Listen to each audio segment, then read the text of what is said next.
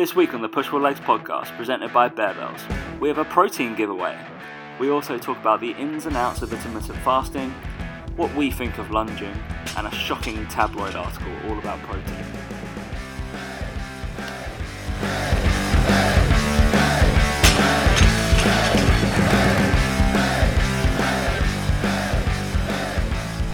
Three, two, one. It's giveaway time, Daniel.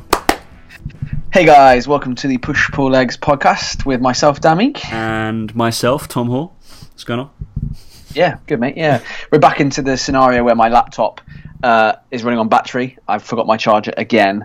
Absolute schoolboy error.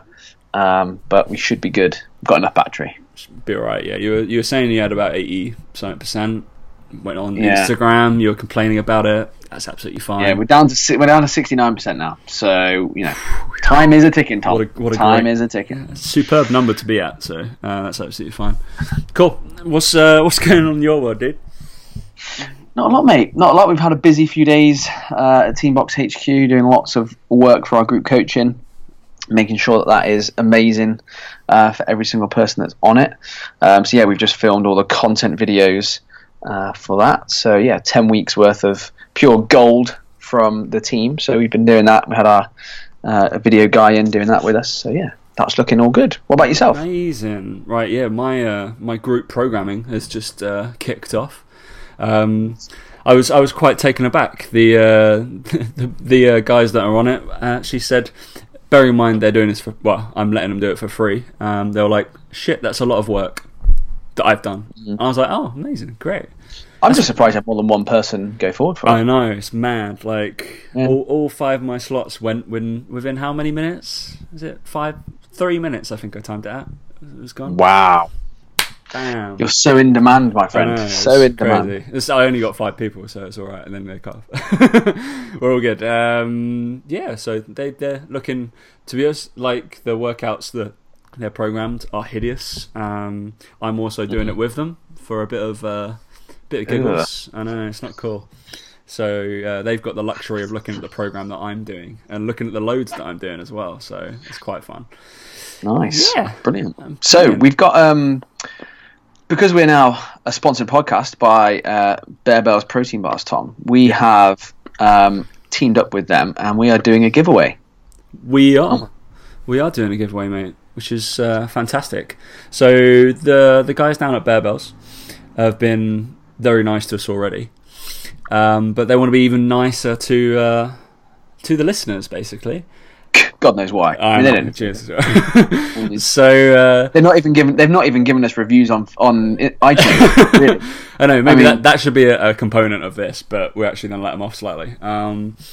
So we teamed up with them, and then they want to give away a mix box of protein bars, of Bear Bells bars. So what we're going to do is we're going to do it for Instagram, right? I think that's where majority of people are sitting, are kind of filtering around.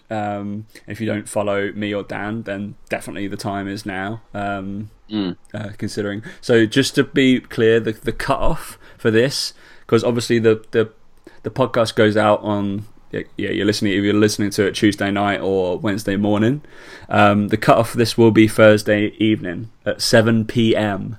So tight. That's a short window. That is a short window, right? So as soon as I put the Instagram post out, this is what you're going to have to do, okay? So number 1, obviously I will tag them in it, and go give bearbells.uk a follow. So at bearbells.uk, it will be tagged in the post. So if you follow me, Dan's going to repost it anyway. He's going to try and get some free bars again as well. So pretty much. And then, so that's number 1, go follow them. Number 2, repost the show. So if anybody doesn't have the repost app, I think there's a few that are out there, right, Dan? I'm sure you have one. Yeah, I just use the repost. It's literally called repost. Yeah, I've got one that's called repost. Yeah, it's absolutely fine. It's really, really simple. It just like copies and pastes, and then you repost it. Easy. It tags everybody you want into it as well. And number 3 is tag 3 friends. I'm guessing in the original post that you put out. Not just your own. Yeah. So tag 3 friends, whoever they guess, people who might want to listen to our show. Yeah, people that would enjoy our dulcet tones in their ears every Wednesday. Yeah, they're the type of people you should tag. Anyone interested in fitness, nutrition, training, anything like that. That's probably the best thing to do. Yeah, pretty much. And let them know you're doing it as well. Otherwise, it's really random. Sometimes when you get a random tag, you're like, that's a bit weird. Yeah. Yeah. So That's yeah, that. and by all means, if they do it, then they can go. They can go follow and do everything. Give them the instructions. Screw it. Go for it. We'll put it in there. The instructions will be on the post because Tom's smart enough to put them in there for you. But yeah, you get a box of protein bars totally free. So there you go. Yeah. Worth 24, 25 quid, something like that, including delivery. Get it all for free. So amazing, right? There'll be was it the is it chocolate cashew, the cookie stuff? The caramel cashew, cookies cashew, thank you. And chocolate coconut. Personal favourite, caramel cashew, without a doubt. Personal favourite, no. Cookies. No. Wrong. No. Tom's wrong. Who are you gonna believe, the nutritionist or the burger eater? Clearly the one who's got more experience at eating food. No. Me. No. Whose calorie intake is far higher? Yours is always far higher. Absolutely fine. All right. So we've actually got some stuff to talk about today, believe it or not. Yeah. So we actually got sent a message from Paul. Thanks, Paul. Actually used the email. Not many people use the email for sending these kind of stuff. It's usually just like training inquiries or whatever. But a lot of people use Instagram. I'll have a lot more.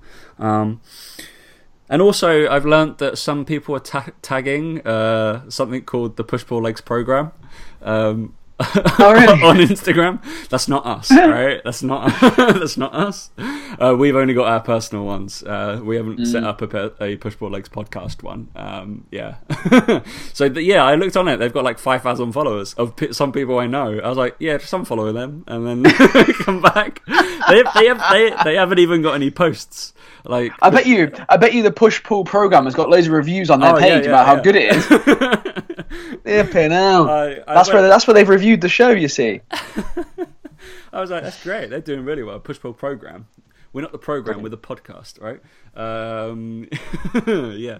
So basically, we're going to talk about fasting for the first start of this show. Intermittent fasting, basically, but Dan can go into fasting as a topic as well. He kind of thought it would be. He said, "Fantastic podcast, wonderful, always great to start off with a compliment."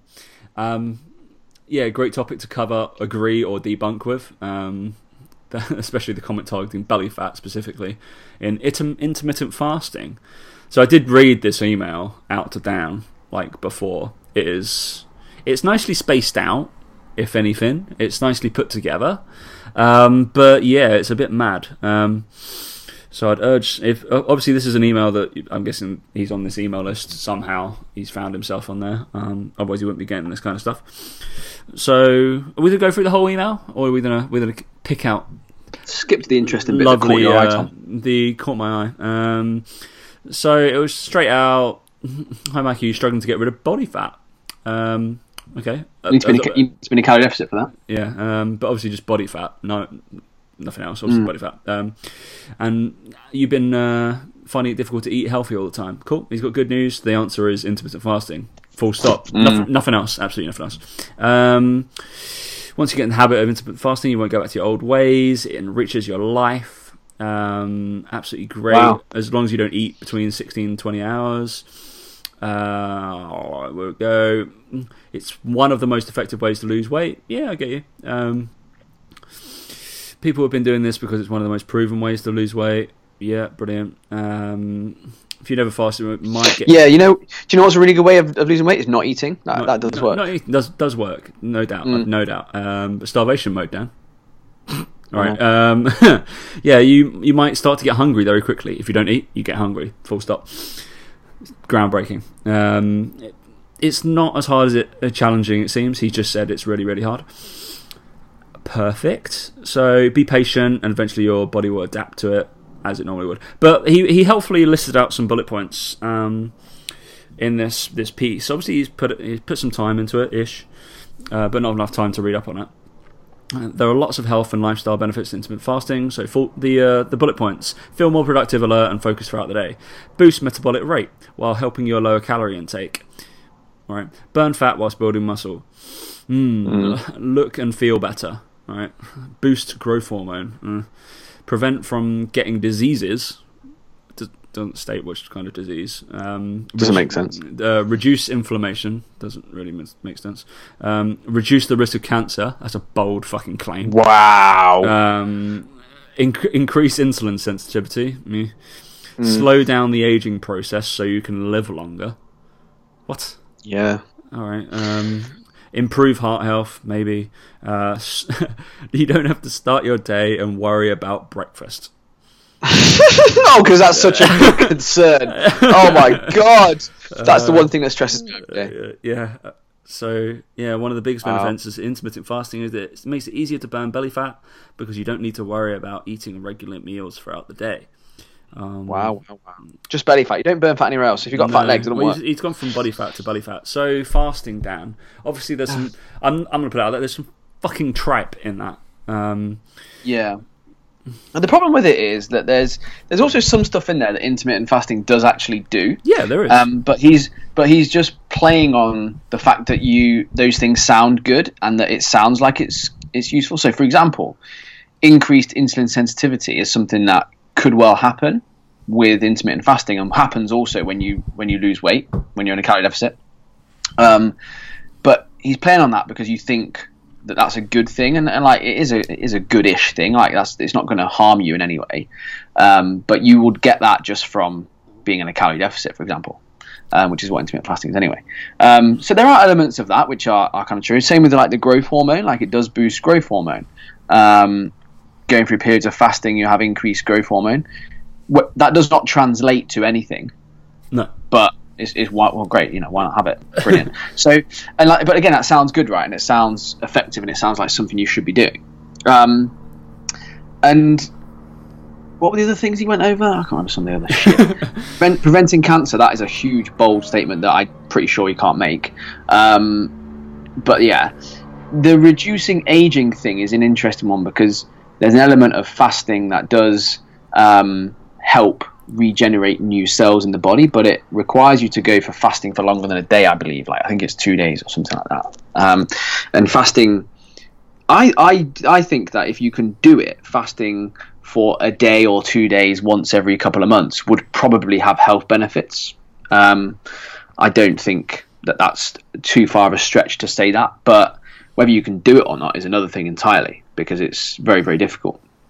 But in terms of fasting as a tool, like it's great for creating a calorie deficit because you won't have to track your food, because in 4 hours it'd be very hard to overeat that much food.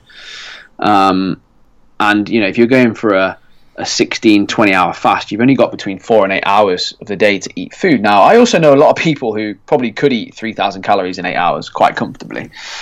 Tom, you are definitely one of them. Especially if you've gone for a period where you've been really, really hungry. And I also agree with what he says, that you do adapt to it. Like your body will kind of slowly adapt to it, because I've tried it before and it was fine. Like you don't really get as hungry as you might think you do and all this sort of stuff. So they're the elements of it that I get, but there's a load of bullshit in there as well. And essentially it just creates a calorie deficit by default, because you're not eating food for large periods of the day. And it is actually helpful for some people who have this kind of all or nothing approach to things. A lot of people can be very kind of like, if you just say to them, right, you're doing intermittent fasting, and they become this person that just doesn't eat between the hours of 6 in the morning and 6 p.m. at night, like it's easier for them to stick to that diet because they're just someone then who doesn't eat. And it's easier, rather than trying the little and often, weighing things out, having a little bit and afraid of almost triggering you to want to eat more food. They just don't eat. They're just a person who doesn't eat during those times of the day. So it can be useful for some personality types and some people. Interestingly, people who work in London, it does seem to work quite well for them, just because they're so busy, they're so rushed all the time. However, it is very individual to the person, because if you train first thing in the morning, you do not want to fast for the whole day until dinner time. I can guarantee that. And I can guarantee you as well that if you had your eating window from 6 in the morning till midday and then fasted for the rest of the day and night until the next morning, you would have a very, very difficult time of it compared to doing it the other way around. So for someone who trains in the evening, it can be a useful tool. Training performance arguably may not be perfect. And you may want to break the fast before you train, so you have some fuel and energy to train. But if you want to know more about it, I guess there's a guy called Martin Berkhan, Berkhan, who's a big proponent of intermittent fasting. It's called Lean Gains, and he's a pretty strong fucking guy. He's got like a 330 kilo deadlift, I think, and he's not fat. He's ripped, and he doesn't weigh a lot. And he's kind of like a big proponent of it, and he talks a lot about it and how it's kind of misinterpreted by a lot of people. But you have to be very in tune with your body and what you do. But essentially, there's nothing magic about it. It just helps some people stick to a calorie deficit over the course of a week. That's it. Nothing crazily special about it. That is literally it. Yeah, I think the biggest outliers within this guy's post or email would be boosting metabolic rate. What would you say, Daniel? Yeah, and it's just like, again, it's how many people would tell you the opposite though? How many people will say, oh yeah, if you fast, your metabolism is going to slow down, blah, blah, blah. And actually, again, the research kind of shows that if you have a day or two fasted, you do actually get a slight bump up in metabolic rate. Again, nothing groundbreaking that's going to make you become shredded overnight. It's just, again, it's just ridiculous. Like the amount you're going to improve your metabolic rate. Let's say it's 50 calories. What do you do? Like brilliant. Yeah. And it doesn't really mean anything. And the same, like I said, with the growth hormone thing, it doesn't mean anything. It's like, yeah, you get an increase in it, but without protein, without available energy, you're not going to synthesize new muscle protein. So it's kind of like irrelevant. So with that, they also obviously say you burn fat while building muscle during intermittent fasting, which is that for me would be just if somebody wrote that on there and then were like, actually, I want you to try and burn fat and whilst build muscle. The last thing of all diets within diets, one that you don't eat kind of regularly around your like workouts would probably be. But then again, we could schedule the workout near when they fucking go nuts, right? Yeah, but it's just one of those things where like having regular protein feedings is one of the most important things for building muscle tissue. Having periods of being anabolic as opposed to catabolic is vital. Now, you could eat 200 grams of protein in that 8-hour window, but you're still having longer periods of the day, arguably, where you're catabolic than you are anabolic, and that's not the goal when you're trying to gain size. When you're trying to gain size, you're trying to be in a positive nitrogen balance. Now, again, this guy Martin Berkhan, he's shredded, he's big, he's built muscle. It's not saying you can't do it, but is it that it's not optimum? Is it that there's a better way of being more optimal? And I think there is, and I think that's the way of doing it. And I to be honest, do a form of fasting, or I would call a form of fasting. Like, I don't require many calories first thing in the day. I'll just have a protein shake because I know I want to get my protein in because I want to build muscle tissue. But I don't really then have the need to then smash loads of food first thing in the morning. And I can quite happily go till lunch without any kind of carbs or fats per se. I can just rely on the protein element of it. It's not really fasting because I've had a protein shake. So, but it's easier for me just to do that. But I do that because I don't want to miss out on the benefits of having regular protein feedings. And you also don't want to risk having inflammation, right? Oh, and yeah, absolute fucking bullshit. And again, it's like if you ever want to sell anything, just throw in there reduce inflammation because it can't be proven, it can't be tested. It's just chuck it in there. Why not? Yeah, it's just a load of crap. Like, so you're one of the person who doesn't want to start your day worrying about breakfast, so you don't want to. Yeah, I get really stressed about breakfast. Yeah, it's that one of those things that stresses me out. Yeah, I just and again, I've always said to my clients, like, if breakfast is a meal that you have no time for, you can't be bothered. Yeah, I was like, have a protein shake and a banana. Oh well, I don't really like that. I'm not really sure. Well, you are bothered about breakfast then. You've just told me you're not bothered about breakfast. I've told you to have something that's very quick, easy to eat, but you're like, oh, I'm not really sure, I don't really like that. And it's like, well, if that's too much of an issue, then maybe you should be thinking about making a breakfast that you're looking forward to. Yeah.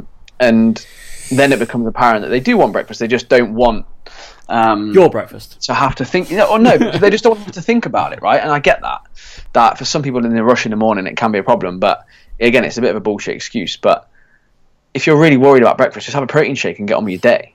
Like, at least cover that base. Like, why not? Yeah. And yeah, it's just like I said, for those people who are a personality type, it can be very, very useful. However, for the amount of clients I have and have had in the past, there's a lot of people it just doesn't work for. Yeah. Because it just doesn't fit in with their lifestyle regularly. Something like the 5-2 diet, or alternate day fasting, I've seen work. Again, I've never done it with a client. But I know some people who have whatever they want on one day, don't eat the next day. Have whatever they want on one day, don't eat the next day. I personally don't. I think that's a bit odd, personally. Which is why I did it. Exactly. I didn't even know you when I did it, obviously. Otherwise you would have gone, what was that, dick? No, but again, it's one of those where, again, like, I get it. Like, I get it from a personality point of view, like type. You just wake up that day on a Tuesday and go, oh, Tuesdays I don't eat food. Yeah. Like, and Tuesday, it's easy for you to just forget about food then. Like, when you're dieting, one of the biggest problems is you always kind of think about food. You're like, oh, when's my next meal? When's this next this? And if you're fasting for the day and that's your thing that you do, you don't have to think about it. So it was previous when I came out of university for my bachelor's. So in between doing my bachelor's and my master's, because I wasn't doing as much sport in uni as I did pre-uni, and I was eating like an absolute pig. Probably more the fact that I was having an alcohol, way too much alcohol. I came out of uni probably sitting around 93 to 94 kilos. And then, but obviously, Dan, you knew me when I first joined Third Space. I was sitting at around 78 kilos, probably 77, 78. I was skinny as a rat. Well, I didn't take you to the scales and make you weigh yourself. No, but you could probably, but I wasn't. You wouldn't say I was fat. You'd say I was quite. Wow. I was quite skinny. We were both skinny as rakes when we first joined the Third Space. Exactly. Let's be honest. When we first started working together, but basically in between doing my bachelor's, I did 2 months worth of the intermittent, kind of like a 5-2 / intermittent day on day off thing. So my personal experience of it, and again, this wouldn't be something I would go to and advocate with my clients at all. But if it does fit, then maybe. It would be after trying the probably more optimal route. So day on day off, I'd have literally anything I fucking liked. Within reason, kind of eat normally on one day, and then the next day I would limit myself to like half like a roll and an egg, and then another half of a roll and an egg. That was what's that like? Total of about 400 calories. Probably, yeah. Yeah. And then like in the evening I would have like a really minimal amount of like chicken, and then that's it. And that would be. It must have been so much fun to be around in those days. It was so much fun. Bearing in mind, this was in between bachelor's and masters, so I was already getting ready to go to my masters, and I was kind of I was only really working as a lifeguard. So yeah, I think it's one of those where it's optimal is a funny word, and it's the word that it's thrown around. It's on an individual basis, it's optimal for that person, whether they can adhere to it, what they can do. And again, for most people I work with, their goal, it's not really optimal to think about fasting. If they came to me and suggested it and said, look, I really want to try it, I think I do really well on it, then yeah, we can talk about it, we can go for it. And then, but it's not really often something that when people come to me and they kind of go, oh, I'm an all or nothing kind of person, I don't really care much for food, I'm like, well, why are you in this kind of place already then, but don't really care much for food or whatever. Or maybe they're like, all I can think about is food, I want to just be able to not think about it. Maybe you'd go, right, well, we're going to turn you into an intermittent faster or whatever. It just doesn't really happen for me and my clientele, really, that I get that coming in. But I used to have clients in the gym who I'd see, in the evenings who would do fasting during the day. They just wouldn't eat, and they'd have something before they came to the gym. And I had one guy in particular who did really, really well on that and lost shitloads of weight. And I think it's because he became a bit more health conscious, and he was worried as well. He'd say to me all the time, like, but I'm going to go into starvation mode, and I need. He's like, I know I need to eat breakfast. I'm like, no, you don't need to eat breakfast. If you don't like it, just don't eat it. Because again, he was one of these people that once he started eating, he felt like he would just always eat. So, it's a fascinating area. But like you say, the claims made in that email are just absurd. Yeah. Quite frankly. And a lot of them are associated with losing weight and being in a calorie deficit rather than just... It would have been nice to put a little disclaimer at the bottom and been like, if you just lose weight, most of these things will happen anyway. Non-depending on which diet you're on. It's just a tool. I know that Martin McDonald's a huge proponent of it. I know he loves it, and I think I've listened to him talk a few times, and he's does it personally quite a lot. Yeah. And I think there is a bit of a stigma attached to it, that people do get a bit worried about it, and that it does have bad connotations of like, oh, you're going to ruin your metabolism and stuff. So I think it is important that people know that it's perfectly safe. You can do it. It just has to be right for the individual. And if you've never tried it before, skipping breakfast and just starting eating food at lunch, like maybe give it a go if you think that's an easy way to kind of go about things. But if you don't deal well with hunger, probably not for you. But yeah, it's just a tool, right? It's just a tool in your toolbox. It's just a way of dieting if someone maybe doesn't want to track as much as you might want them to, or they really want to kind of stick to those things, or they want to save their calories for social events. It can be a great way of doing that. Yeah, for sure. The first few times you do it, just be aware of what you're doing and make sure that you are ready for the potential hunger and the hangriness that may ensue. Yeah, well, and to be honest, when I was kind of doing it, my training didn't totally suck. It was hard, but it didn't totally suck because I knew my goal was just to lose weight, and that's what I wanted to do. So I was still committed to that goal for 2 months. I was still going to train, and I was still going to try and do everything as much as possible, as normal as possible, to keep my calorie output the same. But yeah, it wasn't totally sucky. I think you still will be okay. And I felt better, obviously. Well, it's not obvious. I guess a lot of people might think that you'd feel better to train on the day you can eat everything. I felt better to train on the fasted day. Maybe most likely because I was kind of basically full from the day before. So yeah, advocate it. So it doesn't matter. If you want to do it, do it. All right, moving on, Daniel, because it's almost stupid things, but not really. Are you drawing something mid show? Yeah, just writing down some stuff to say to you, mate.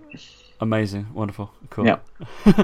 Let rip. Right, we're going to talk about a little bit training wise, because Dan actually wanted to talk about lunging. I just like to talk about it. We'll turn this into kind of something more useful than ranting about lunging and do's and don'ts, and we can turn it into squat supplementations. How do you supplement your squat? As people, I'm going to guess a lot of the guys who listen to the podcast definitely squat. Nobody skips their leg day. Even Boxy was doing some sort of. I didn't watch the video. I'm going to be honest. You were there. Yeah, you were on the video, right? That was heavy. Yeah? That was really heavy. It looked like he was going to snap in half. Yeah, there was 200 kilos on that pendulum squat machine. Pretty heavy. Yeah. No, the reason I wanted to talk about it was because I saw a post. It's probably by a famous S&C coach. I can't remember who it was now, but it's something along the lines of like we've talked about. You need to master these 6 things in any program, and it was like squat, hinge, lunge, push, pull, carry. And it's like it's good, right? Like, don't get me wrong, I'm not saying it's shit. It's just a lunge one that really gets me. I just hate the word lunge. Yeah. Because in my head, I just see the things that I've seen in the past. It's like it's a really bad kind of flashback to people that I'm looking at them going, "How have you not broken your knee?" With the way they lunge. And I only mean forward lunges. So forward lunges, walking lunges, are just done so badly.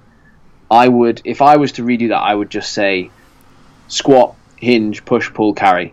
and that would kind of be it. And you'd make sure that in their squat pattern there was some kind of supplementary single leg work, right? Yep. And I get why you might need to lunge if you're an athlete,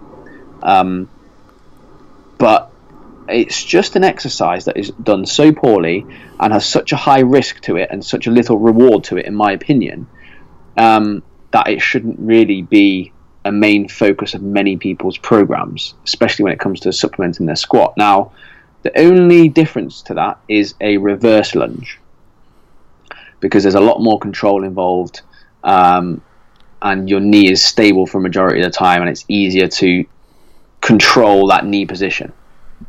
Yes. And there's less shearing forces on your knee. So yeah, they're the things that I kind of think about when I think about the lunge. I've lunged before. We've lunged together. Heavy lunge, reverse lunge. That sounded a bit weird. That did sound a bit odd, yeah. We have lunged together, Dan. Yeah. We have lunged together, Tom. In Don't sync. you deny it. Don't you deny it, Tom. You should have seen it. We were in sync, both fracks there. We're dropping down, reversing at the same time. Oh, it was something to behold. So yeah, I just think for most people, like a better supplementary movement is a Bulgarian split squat, or even just a normal split squat. Like, I don't understand why the forward lunge is a necessary movement. So I'd weigh in. So I think you said a few words there that you've got to kind of explain as well. So shearing force. Yeah, the amount so shearing force is basically shearing force is when two counteracts each other going perpendicular at each other. So one motion's going up, one motion's going down, and you can create shearing force by taking those, basically where the force is implemented, away from each other. So wherever your load is, it goes away. So in a forward lunge and you're bouncing back, you're actually bouncing kind of away to where you're placing down your force, and where the load is. So it's quite hard. You'll feel the shearing force straight into your patellar tendon. Anywhere, any tendon, kind of ligamenty, soft tissue stuff around your knee. Disclaimer, just in case somebody yells at me for the exact tendon that they're using. That would be this kind of one, shearing force, because obviously every exercise has shear. So one of these is also like using a cable for single leg RDLs and stuff instead of a kettlebell or something like that. There's less shear on the force. And then the walking lunges, I totally agree on that fact. But I still, because I run courses on that exact kind of basis of programming, and I still have the lunge progression in there, but I don't call it a lunge progression. For kind of just so Dan doesn't get angry. I call it a unilateral knee dominant exercise. And the thing is, look, when I was a trainer, like, I'd have a lot of my clients reverse lunging. Like, it's not a bad movement. Like, no. I love a reverse lunge, and I would still program it for a lot of people. Like, even now, my biggest gripe is that it was on this thing. It was like, you should base a lot of your programming around it, and I was like, there's only so many reverse lunges you can do before you kind of go, is this really necessary? And I'd make sure that all my clients could do reverse lunges before they could ever do walking lunges. But even with my clients, I didn't really get them doing walking lunges. It's just like, again, where's the necessity in making them walk with it? Then they could just stand still. And like, we've seen some videos on Instagram of people who are carrying, 100-pound, 50 kilo dumbbells each side doing walking lunges. And I'm like, mate, there's a much better way for you to train your legs. Yeah. I just don't really. I personally, I just look at it and go, why are you putting yourself into that position and that risk and that potential for injury where you just don't need to? Yeah. That's just my view. I'm not saying people are right or wrong if they do it. Like, go for it. So if we're saying, like, say unilateral squat supplements is what we're really talking about, advising the steps, because I totally agree. This is one of my bugbears of people throw in a walking lunge far too early in programming that can't handle it, or that they're just basically they haven't checked the box on other stuff that would be like. I've seen people who can't do it with no weight. Like, they literally just get them to put their hands on their head and just go, right, walking lunge, I want you to come up all the way into hip flexion, stand on one leg, and then go forward. And you look at it sometimes with no weight, and I'm like, nah, you've not now, there's a lot of work we've got to do there. Get out. You're not carrying dumbbells doing that. It's just like you said, there's a lot of things to check off the box. Yeah. For me, when you're working with clients as a personal trainer, than walking lunges, and I would go as far to say as I wouldn't do walking lunges with a client with weight. I wouldn't go that far because I still do them. Yeah, no, I'm just trying to pick on you, Tom. Yeah, but, I just think it's like, as a conditioning movement, there are some people who can do it, but I just think it's one of those where it would be towards the very end of a lot of my progressions, and especially working with a client, it would be very much near the end of their journey with me. That if they could do that successfully, I'd be like, right, you're pretty strong now. Like, I'm released into your journey. You're released into the wild. Go. Yeah. Like, so to get around this, I can give a little. So you can go split squat first. Absolutely. So you want to be able to split squat by body weight, and then isometrically split squat. So what I mean by isometric, just literally go in a split squat stance, 90 degrees, and raise yourself like 2 inches off the floor. Stay there, please, for like 20-30 seconds. Then swap legs. Do that. Make sure you can do those movements before. Then the either rear foot or front foot elevated split squats. Cool. Then you start basically reverse lunging. Then you do your front foot elevated reverse lunges. Cool. Now we check them off. And then now we're starting to think about maybe walk-in lunges or some sort of lunge. But still, I'd probably have done step-ups before, some sort of step, because people like steps, right? It's pretty like foundational. More functional. That's more functional. But the only good thing about walking lunge, it is a slowed down gait pattern, and it does put a hell of a lot of scrutiny within somebody's gait, and you can see what's happening a hell of a lot in their hip and their foot. So I do use it as an assessment tool every now and again. But also, if I'm ever going to write them in, walking lunges will be split up before I start to do them. So I will be doing a non-alternating walk-in lunges before I do alternating walk-in lunges. For the base of, you have to reset at the top and walk, and it slows the whole movement down, and you're taking far more care over it. So non-alternating before alternating walking lunges, please, guys. If you're going to look really fucking smart, do that. And I'm going to guarantee if you're with a client that you start to do it and then you've kind of hit those progressions before, and then you go non-alternating before alternating, it might mop up a lot of stuff, because they get to focus on one side.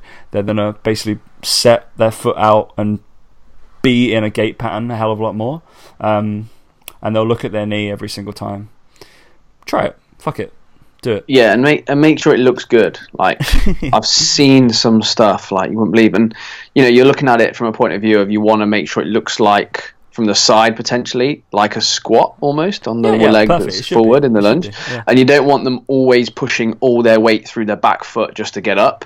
Again, in terms of ugliness, what happens is people push off that back leg, they're not quite strong enough on the front leg, and then they kind of like nearly fall over. So for me, it's just an advanced movement that, again, I think a lot of people just throw in far too early, and definitely do not do a forward lunge and then back again in one place.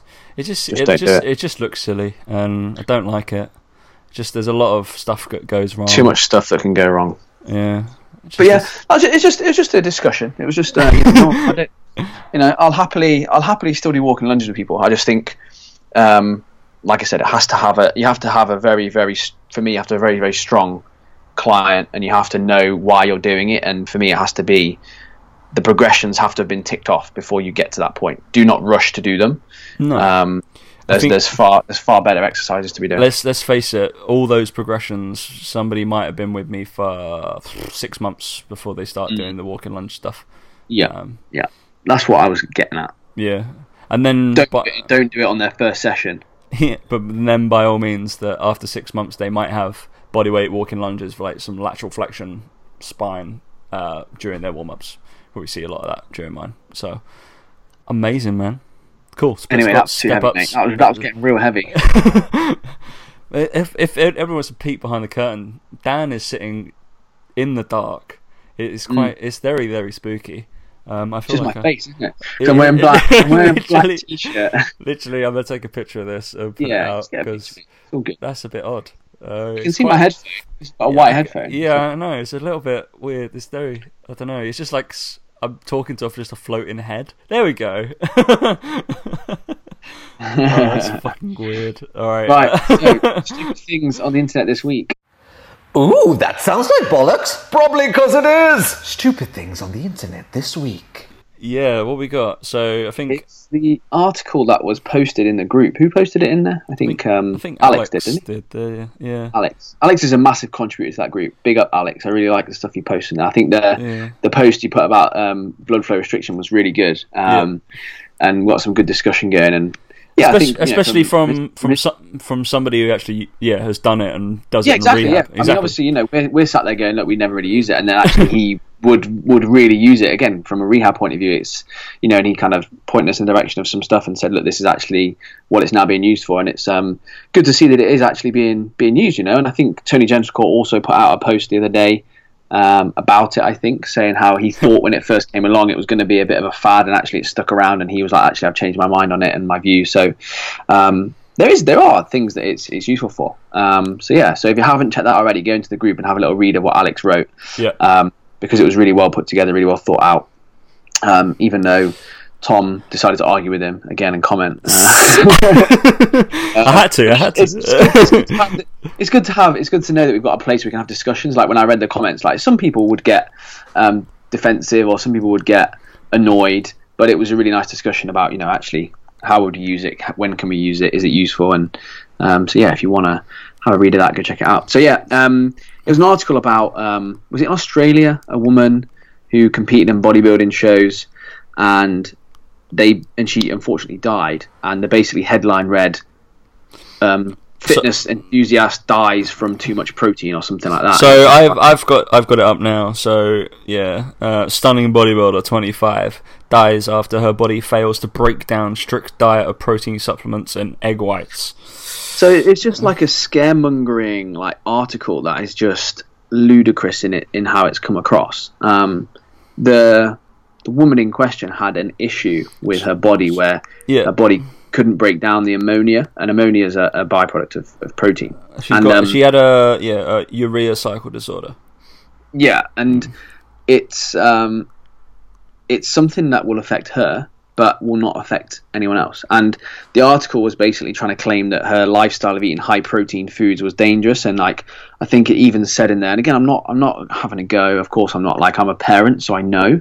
But parents have said we want people to be aware of the danger of high protein diets and stuff. And it's you'd never obviously say to them, you're being stupid, or whatever. But it's a case of it's almost like.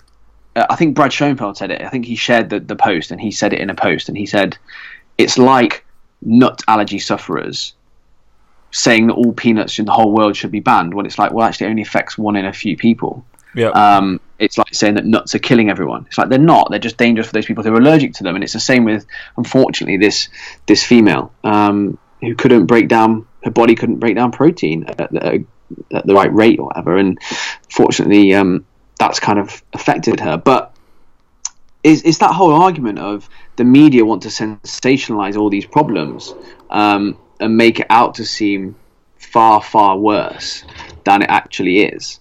And you're probably going to get, if you're a fitness enthusiast yourself, and you're on, and your parents read The Sun, or your family members read The Sun, and they see this, and it'll probably be in other papers by tomorrow or the day after, but they'll use that sensationalist headline and be like, oh, you shouldn't be having those protein shakes, they're bad for you. I'm probably going to get it next time I speak to my parents, 100% probably. They don't read The Sun, but they'll probably get wind of the article somehow. And I've always had my parents say oh, should you be taking those protein shakes, are they steroids? I'm like, oh my god, mum, have you seen my arms? Seriously. And it's just one of those things where unfortunately the media for a lot of people is their kind of first exposure to information, which is a worrying thought in itself. But I think it's just, we usually have a bit of a light-hearted kind of rant at this point, but I think it's actually a serious, obviously, article with a really serious consequence to it. But unfortunately, protein isn't to blame per se. It's just the unfortunate genetic condition that the woman had. Yeah, I mean, so from including a high protein intake does have some metabolic stresses, but excessive exercising and dieting can create excessive ammonia in the body, which is basically the inflammation term. I'm sure it's going to get flown around. But it was her circumstance that she could not cycle the urea out of her body. So obviously ammonia is toxic. and basically it caused irreversible brain damage on her. So, which is absolutely devastating. But it shouldn't be basically being preached around that every protein supplement, and we've said it before on this podcast, that a protein shake for us is no longer seen as a supplement, it's seen as a staple, just because people often lack being able to get a sufficient amount in their diet, even with the government daily guideline, which are very, very low for anything. And also we're all fitness fanatics, we all need it to recover, otherwise we're going to be even worse. We're probably going to have any or other kind of stressor in our body because we're not recovering in time. So it's just very sad that's happening, and then there's going to be a hell of a lot of scaremongering, and I'm sure a lot of people who listen to this podcast are going to get asked about it over the next week or so. And you know what, as well, there'll be someone somewhere, and it'll probably be some vegan website or something, but they'll probably kind of like jump on it as well and kind of use it as an argument of why products are bad. And again, it's just like actually this woman, it would have happened to if she ate too much plant protein as well. Like, it's not just, but they'll use the headline and they'll make the most of it, and it's unfortunate. But I think it's just important that you have to remember that when you're trying to challenge views as well, like, I think this is the other thing that I think is important with this, is that when you challenge people's views, you can't be aggressive in your tone, because that's just not going to get you anywhere. So like trying to troll people or tell them they're idiots for not listening to you is not going to get you anywhere. I think it's just a case of having to very calmly explain to them, like, this is what the research shows. It's just filtered milk or whatever, or like, there's not really a huge problem, and explain the actual intricacies of this woman's problem that she had. You're going to gain more respect than just calling someone an idiot because that they've believed the title of a newspaper article or something like that. So that's the other bit of advice I'd give people if they do have questions thrown their way about this from clients and all sorts. I think it's important that you react in a calm way and don't let your bias kind of take over and almost get angry, because it's just usually not going to be met with much positivity. Or just shout, "Have you read the article?" Then throw a protein shake on their head. That's what Tom would do. So that's what I would do. So or just do that. Absolutely fine. There we go. End of, man. All right. So we got a couple of weeks of lined up of pretty amazing, very special guests. So I think we'll keep your eye out for the next 2 weeks, because we've got two pretty big guests, I'm going to say. We haven't had a guest for a while, and we got two in the space of two in a week, even. No, I was saying actually this. I've recorded, as of tomorrow, I will have recorded 5 podcasts in 8 days. That's commitment. Yeah, that's a lot, man. I did a Team Box one the other day as well. Yeah. So yeah, I did the same. It's like 4 or 5. So it's crazy, but hopefully they'll be, like I said, we'll get them out to you every Wednesday. We're not going to kind of change that routine. They're going to come to you when they're going to come to you, regular in your podcast inbox every Wednesday morning when you wake up. So yeah, we'll keep your eye out for those and let us know what you think of the guests. We've got our own questions to ask them, unfortunately, otherwise we'll be here for 2 hours speaking to them. So yeah, hopefully we'll get your feedback on that as well, and that'd be useful. So don't forget to check out Tom's Instagram post about getting those free protein bars. Well worth entering that. And yeah, that's it, I think, from us, Tom. That's it, dude. All right, catch you guys next week. See you later.